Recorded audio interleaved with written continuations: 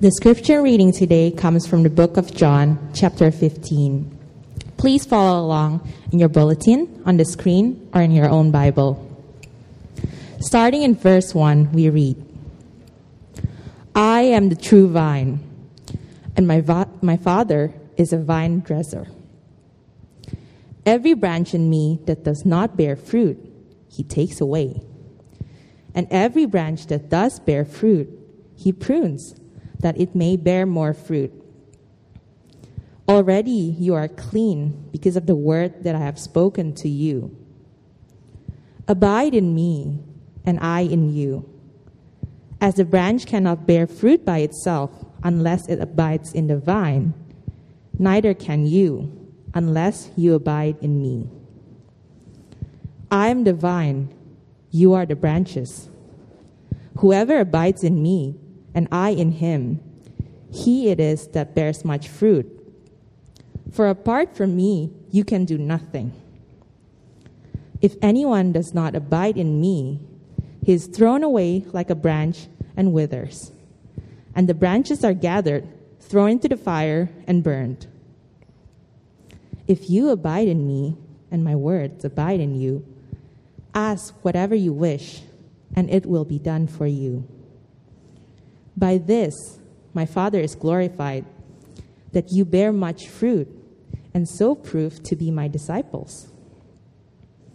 As the Father has loved me, so have I loved you. Abide in my love. If you keep my commandments, you will abide in my love, just as I have kept my Father's commandments and abide in his love. These things I have spoken to you, that my joy may be in you, and that your joy may be full. This is the word of God.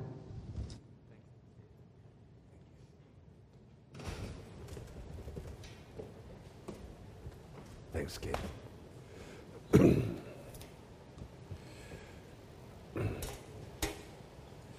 Well, a very good morning to you all at Watermark. It really is a delight to be back. And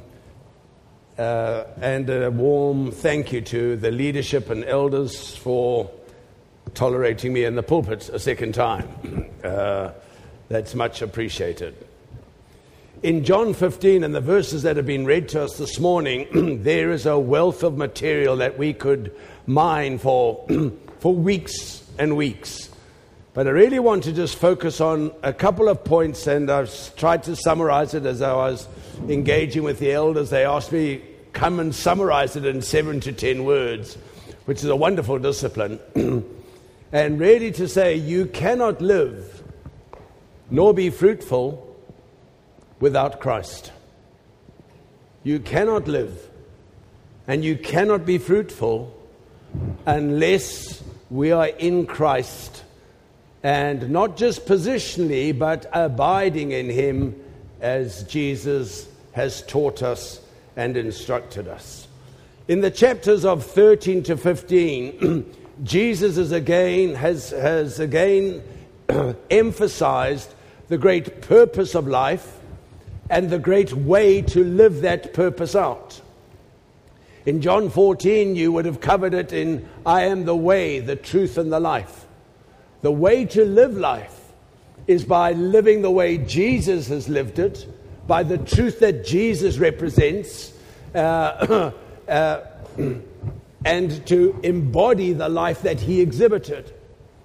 In John 13, earlier, he had told us the way to live, how to live life, was by simply giving us a new commandment to love one another. So the great two themes of life, what's the direction, what's the purpose, what's the meaning, is to live like Jesus lived.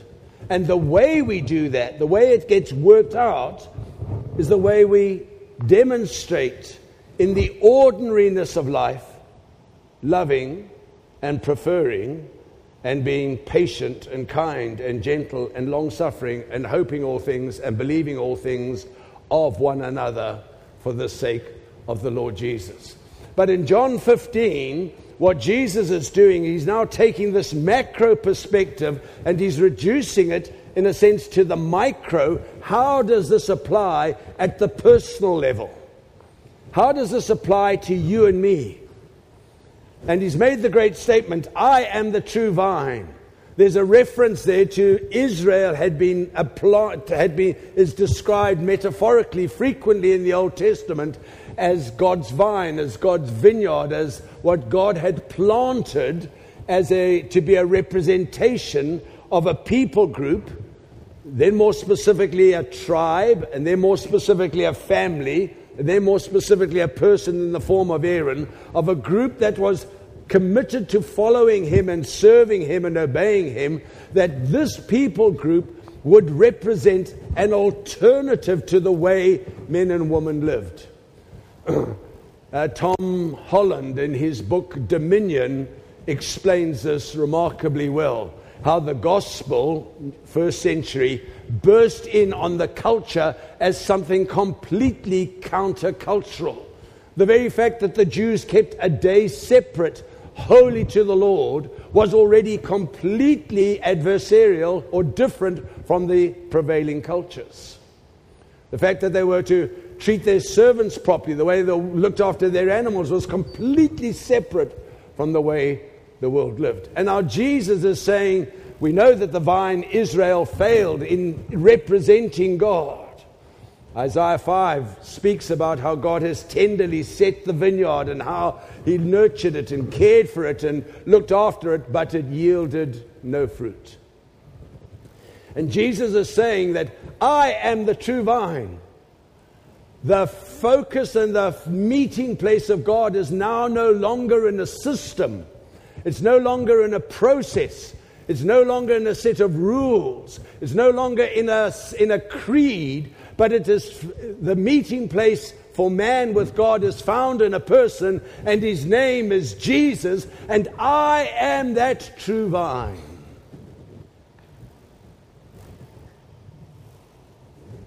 And then he wants to tease out what that really means, being the true vine and trusting in him and relying upon him. He is saying that he supersedes everything that has gone before, and we are called to abide in him. Now, when Jesus is calling us, when Jesus is describing himself as the vine, he's not just saying that the meeting place with God has changed, which it has, from a process, from a system to a person, but he's also saying the way that we meet with God and he meets with us is through not so much self-effort, but this word to abide, to rest, to trust. And in a city like Hong Kong, this is very countercultural and very counterintuitive in a city which represents so much achievement. I was talking to a colleague who was traveling with me last week, a young man from South Africa, his first business trip to this part of the world. And I said, I think in a square kilometer of Hong Kong, we've got more high-rise buildings than in probably nearly the whole of Africa, certainly South Africa. It just speaks of accomplishment and effort and achievement, which is wonderful. But the problem is we tend to bring that kind of culture into our relationship with Jesus, into our engagement with God. And Jesus is giving us a teaching here which does not easily rest with our restless souls, so anxious to be busy and achieving. In a culture full of KPIs and KPAs and measuring how good we are by what we've accomplished, Jesus comes with a teaching which is completely different. And he is saying that the vital union, the complete dependence and engagement and relationship is found in abiding, resting. And the effectiveness of Christian living, paradoxically, is resting in the vine, not being the vine. is allowing yourself to become the branch and living fruitfully beyond anything that you could have imagined by resting and abiding and trusting in Him. You see, all religion offers a subtle, sometimes not so subtle, form of self-redemption. I can save myself through repentance, through good works, through effort, through denying, through sacrificial giving, none of which are wrong. But they become wrong when we start to rely upon that as the method and the basis for our confidence and engagement with God, and especially with Jesus and the revelation of Himself.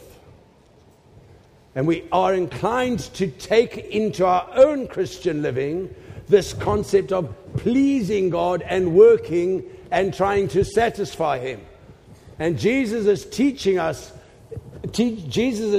undercuts everything simply by saying, apart from me, please listen, church, carefully, apart from me, you can do nothing.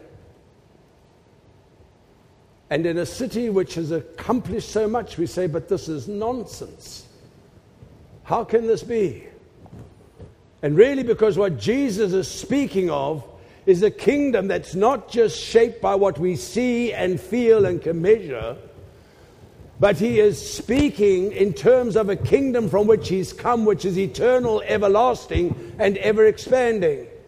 And in a sense, it's like trying to make a comparison, if you can see it, between this tiny pea pod between my finger and thumb, and we are scrambling to build, we're scrambling for a piece of the action, we're scrambling to make a statement in this small item, when what the kingdom of God is the whole hallway into which He has invited us to move and to live and to have our being.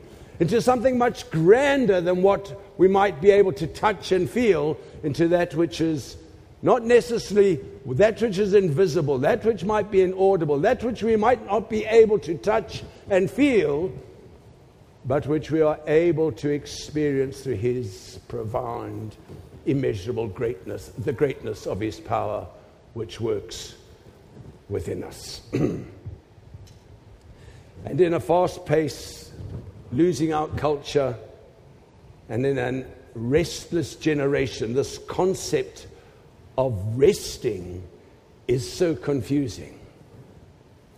Now, let me say, in this abiding and resting, we must not confuse this with an attitude of c'est la vie. Okay? That's life. He's not saying that. It's not the buzzword that was popular a few years ago, let go and let God. It's not a fatalistic kind of, well, God's in charge, which He is. What Jesus is saying is that abiding in Him means that we make a faith-based decisions consistently that affect the way we think.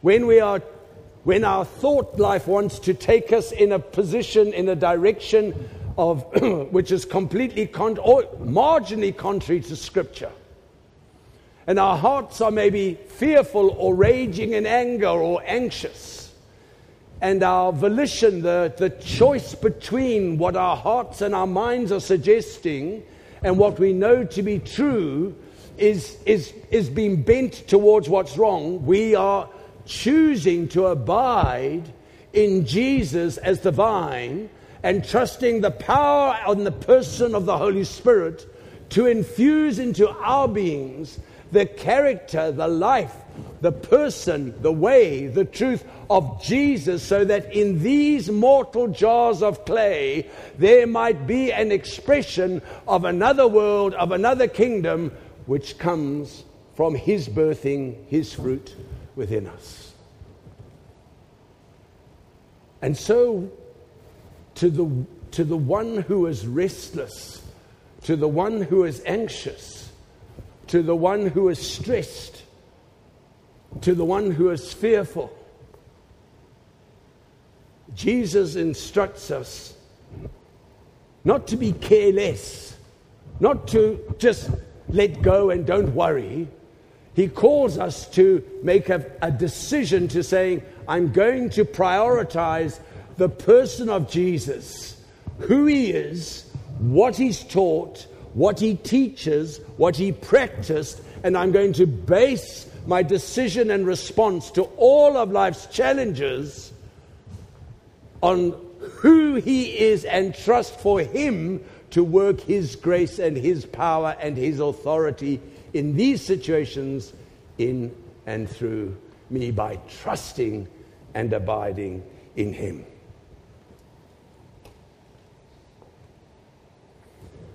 We draw all that we have for life and godliness through Jesus and through the ministry and the person of the Holy Spirit. You see, what Jesus is saying is that our focus needs to move from being the achiever, being the one who accomplishes, to being an instrument through which his achievement and his accomplishment flows.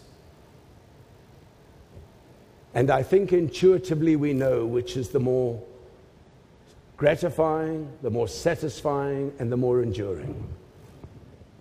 You see, the grandeur of your city, as wonderful and as beautiful as it is, in 100 years' time or less, someone's going to be saying, how do we replace these buildings with something else?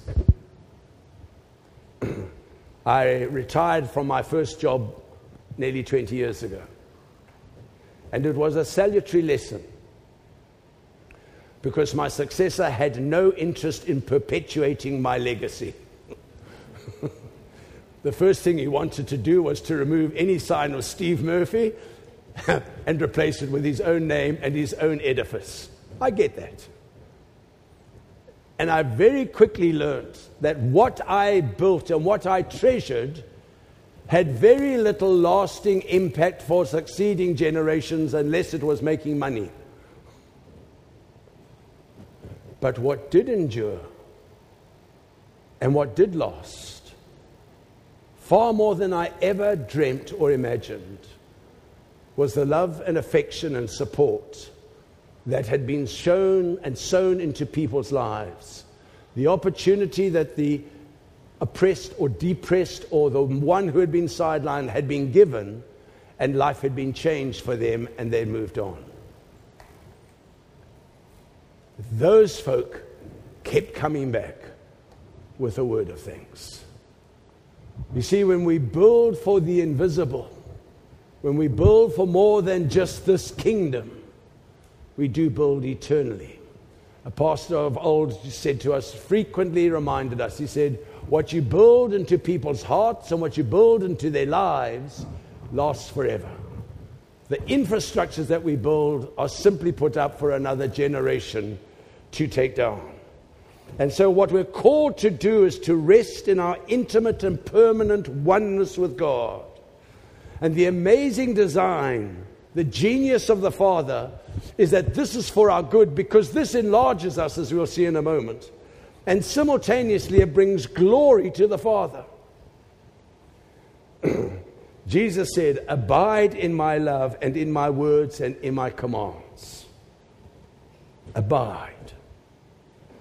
And the call to abide in Jesus is frequently drowned out by the call of an alternative, easier option. The siren scream of the now, of the instant, of the immediate, or the voices of self-protection and what will happen to me if. And what Jesus is saying is, will you just trust me and abide in me? But where are those voices, the siren scream and self-preservation? They ultimately leave us washed up as flotsam on the beaches, on neglected beaches. But if we abide in him, he works his life in and through us so that we bear much fruit. Paul understood this. He said to the Galatians, he said, the life I now live in the flesh, I no longer live, the life I live in the flesh, I live by the power of the cross. I have been crucified. It is no longer I that live, but that Christ that lives in me. What was he saying? Essentially this. that I'm not living this life any longer in the strength of what I can muster up, but I'm depending upon the person and the life of the Lord Jesus to produce his life in this vessel. That's a far more exciting and enlarging life to live than the life of the flesh will ever offer. You see, because we are united by faith, we share in his death and resurrection. I know you know this. All that was ours, our sin, our death, our pain, our self-deception, our heartache, our shame, condemnation, our guilt, has been swallowed up in the death of Christ. And all that was his life, his righteousness, his peace, his goodness, his grace, communion with the Father is provided to us and is ours, subject to us abiding. You know, there is a truth to those who said, I tried Christianity and it didn't work. I used to be offended by that. But as I reflected on this, I thought there's a truth to that, because Christianity isn't something that we try. It's a relationship into which we enter and which we nurture. And the real challenge and the real question is, how intimately are we involved in the person of Jesus? How closely and how frequently and how intimately can we talk with him? Can we share with him? Do we do that? As Kevin shared earlier about the importance of daily devotions. If you look at the story of all men and women in ministry who have failed, the common cause over 80-90%, ask them about their daily devotions, and the mouth closes, the eyes droop, and there's an awkwardness in the conversation. And what God is calling us to, invites us to, beckons us to, just abide, just enjoy me, and commit yourself and your decision making to what I have to share. The tragedy is this: when we're not satisfied with Jesus and we don't embrace him, our restless souls will look for something else. A man by the name of Flaviel describes this. He was a 17th century preacher, and he put it this way: the believer is in spiritual danger if he allows himself to go for any length of time without tasting the love of Christ and savoring the felt comforts of the Savior's presence. When Christ ceases to fill the heart with satisfaction, our souls go looking in silent search of other lovers. And it's not because Jesus can't fill the hearts, it's that we're not putting ourselves in the position to allow him to do so. You see, he says that because the soul is constituted in such a way that it craves fulfillment from things outside of itself and will embrace earthly joys for satisfaction when it cannot reach the spiritual ones for which it was designed. And it gets worse. It's not just that our lives get filled with the wrong decision making and we become absorbed with the wrong idols, but we become progressively more and more isolated from those who are able to point us to Christ. We become stragglers. It's not comfortable to be with those who are already enjoying relationship with the one with whom we know we should be working closely and walking with. And so the purpose of abiding, resting, trusting, is that we be fruitful. That's what Jesus was saying. He said, apart from me, you can do nothing. You can bear no fruit. And fruitfulness is the injunction right at the beginning of Genesis. Be fruitful and multiply. And the injunction to Noah after the flood was to be fruitful, to be fruitful. And the character of God is that he is fruitful. The nature of our Father, the Son, and the Holy Spirit, they are fruit creators. They are creationists. They are multipliers. They build. They create. Look at this, the wonder of the stars at night. If you can in Hong Kong, somewhere you can, I think, okay? And just pause and reflect on the hugeness of who He is, the design and the wonder of the body.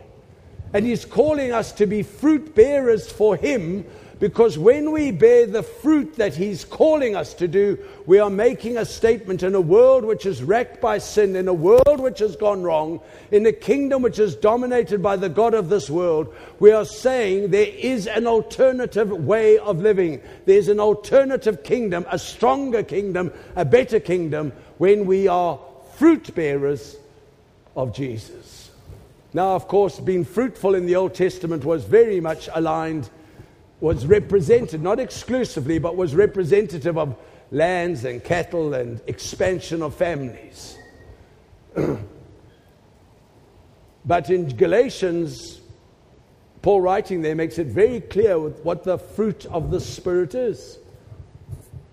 Love, joy, peace, kindness. And when we are abiding in Jesus, when everything in us wants to become defensive, when everything in us wants to attack, when everything in us wants to be self-opinionated, when everything in us wants to preserve self, and we are willing to abide and follow Him, we are making a statement in the kingdom of this world, the darkness of this world. We're lighting a light every time to say, there is another kingdom. There is another way of living, and this is enduring forever and forever. How was it that the culture of Rome was broken within 3 centuries, and the gospel, which had been planted in probably every small town across the Roman Empire within 50 to 60 years of Jesus' death and resurrection, how did that happen? Because ordinary men and women were living the gospel life of caring for the poor, of the children who had been abandoned to die, taking them in and caring for them, the old and the infirm, of loving their enemies and praying for those that despitefully use them, and treating women with respect and treating them with dignity. It changed the culture. It lit a light to say there is another way of living. And so the New Testament focus has moved fruitfulness from the external symbols of achievement and accomplishment to that which is written on our hearts by the new covenant, the internal. And we must be careful when we're thinking about fruitfulness and accomplishment that we're not just thinking in terms of abundance and materialism. Jesus taught that it was this aspect of fruitfulness that brought glory to His Father.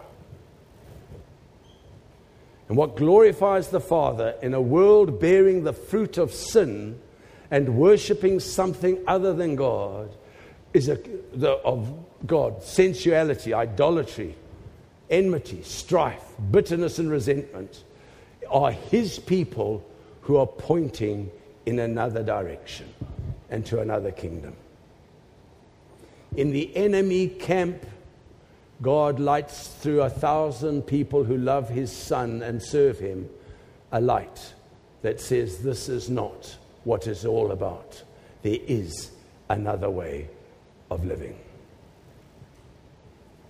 And so once we've received Jesus as our Savior, the Holy Spirit lives within us.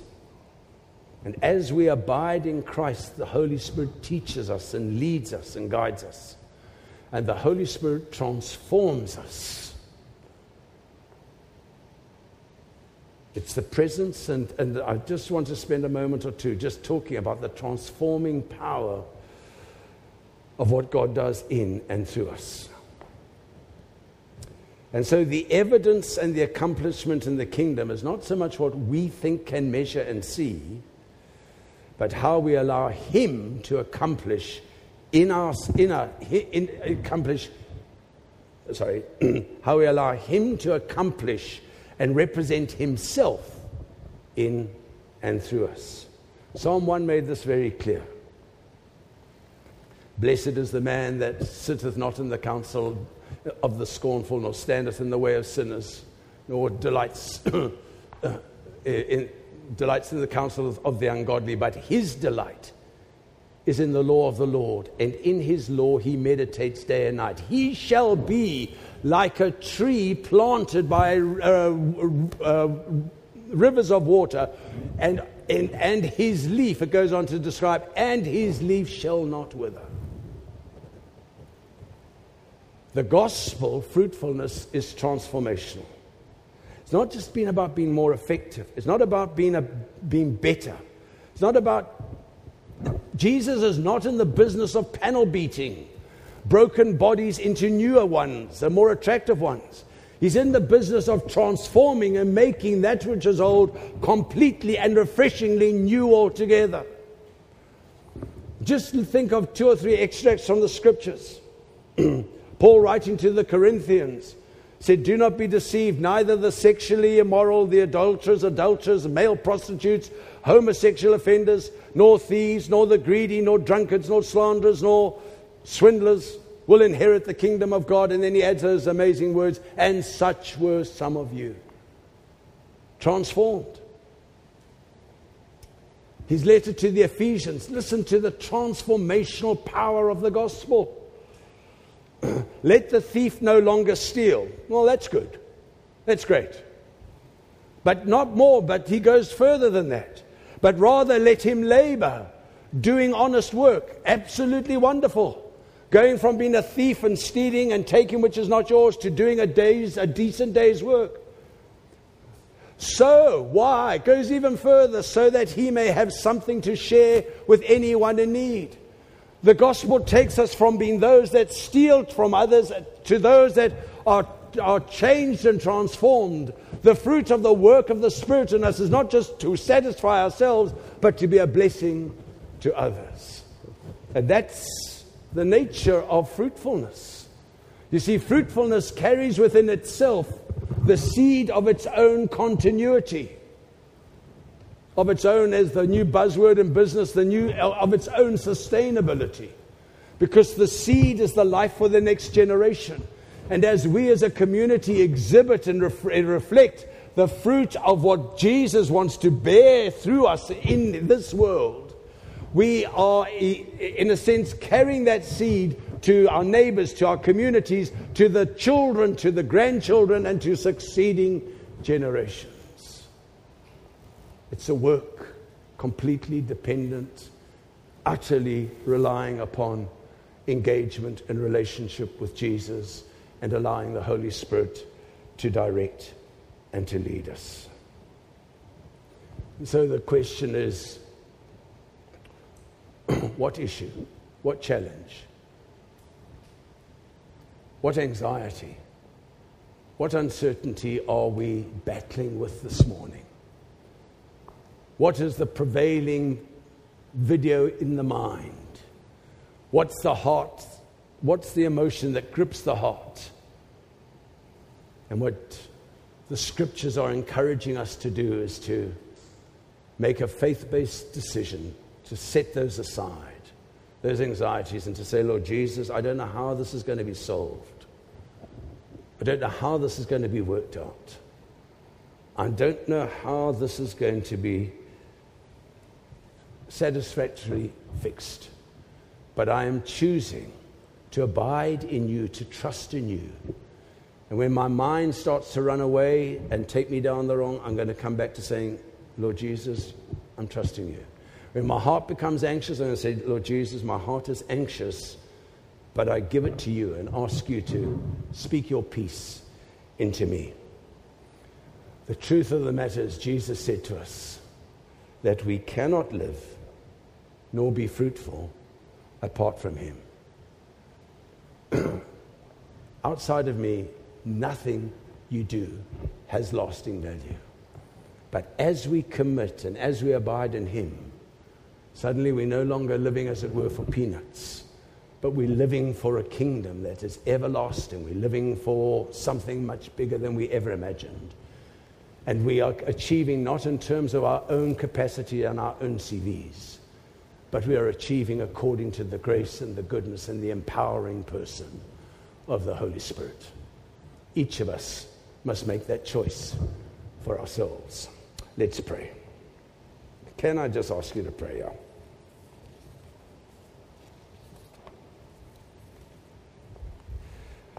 Father, it is with an amazing and a wonderful and profound sense of thanks that we come before you to thank you for your Son, the Lord Jesus, and all that he bought on our behalf, what he took from us, our shame, our guilt, our complete inadequacy, our complete hopelessness, and what you have introduced us to through being grafting us into the vine, that as we draw on you for sustenance, for strength, for insight, for wisdom, through the ministry of the Holy Spirit, Lord, life suddenly finds its right hue, finds its right perspective, finds its right direction.